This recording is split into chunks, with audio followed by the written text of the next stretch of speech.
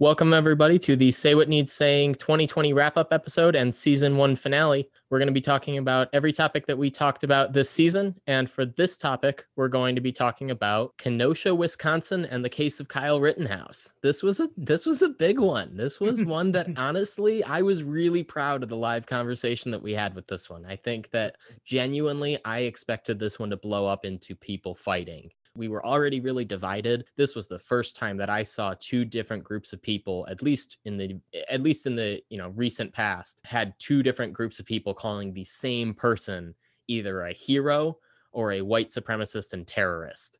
Like this was massive, and I was very surprised that we were able to generate some civil conversation around this.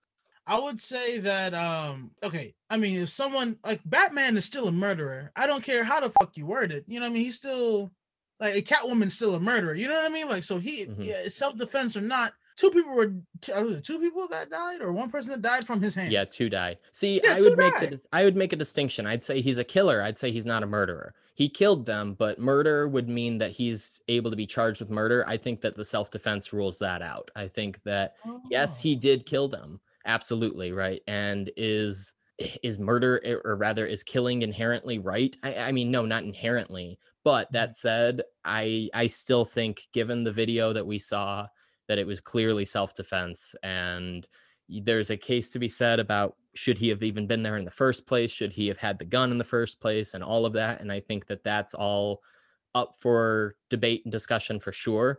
But I wouldn't go so far as to call him a murderer. I would say killer, yes, but I don't think he should be charged with murder. And I agree. I think of recently Trump did one of his pardons of someone who killed a whole bunch of people, innocent people in Iraq, and he just got out of jail. So yeah, you're right. There's a distinction between killer and murderer. Now, I will also say, before we cut this snippet, his friend this is one update that we have. His friend was charged for providing him the gun. So his friend is 19. He was he lived in Wisconsin. He was charged for providing the gun to Kyle. That part is illegal. It was a Smith & Wesson M&P 15. The Rittenhouse gave him the money to buy it, and his buddy bought it and gave it to him. And so his friend was charged with intentionally selling a dangerous weapon to a person under the age of 18, resulting in the death of another. 2 counts of that. So he got charged with 2 counts of that because there were 2 deaths. So yeah, it'll be interesting to see where that goes. But I think so in that instance, the friend, clear as day that is illegal, and that charge, I can't imagine, will fall through. I think we'll all see what comes in the end. Honestly, I'm sure there's going to be updates. We'll just have to play by ear. Yeah. Thanks for listening to this clip of the 2020 wrap-up season finale of Say What Needs Saying.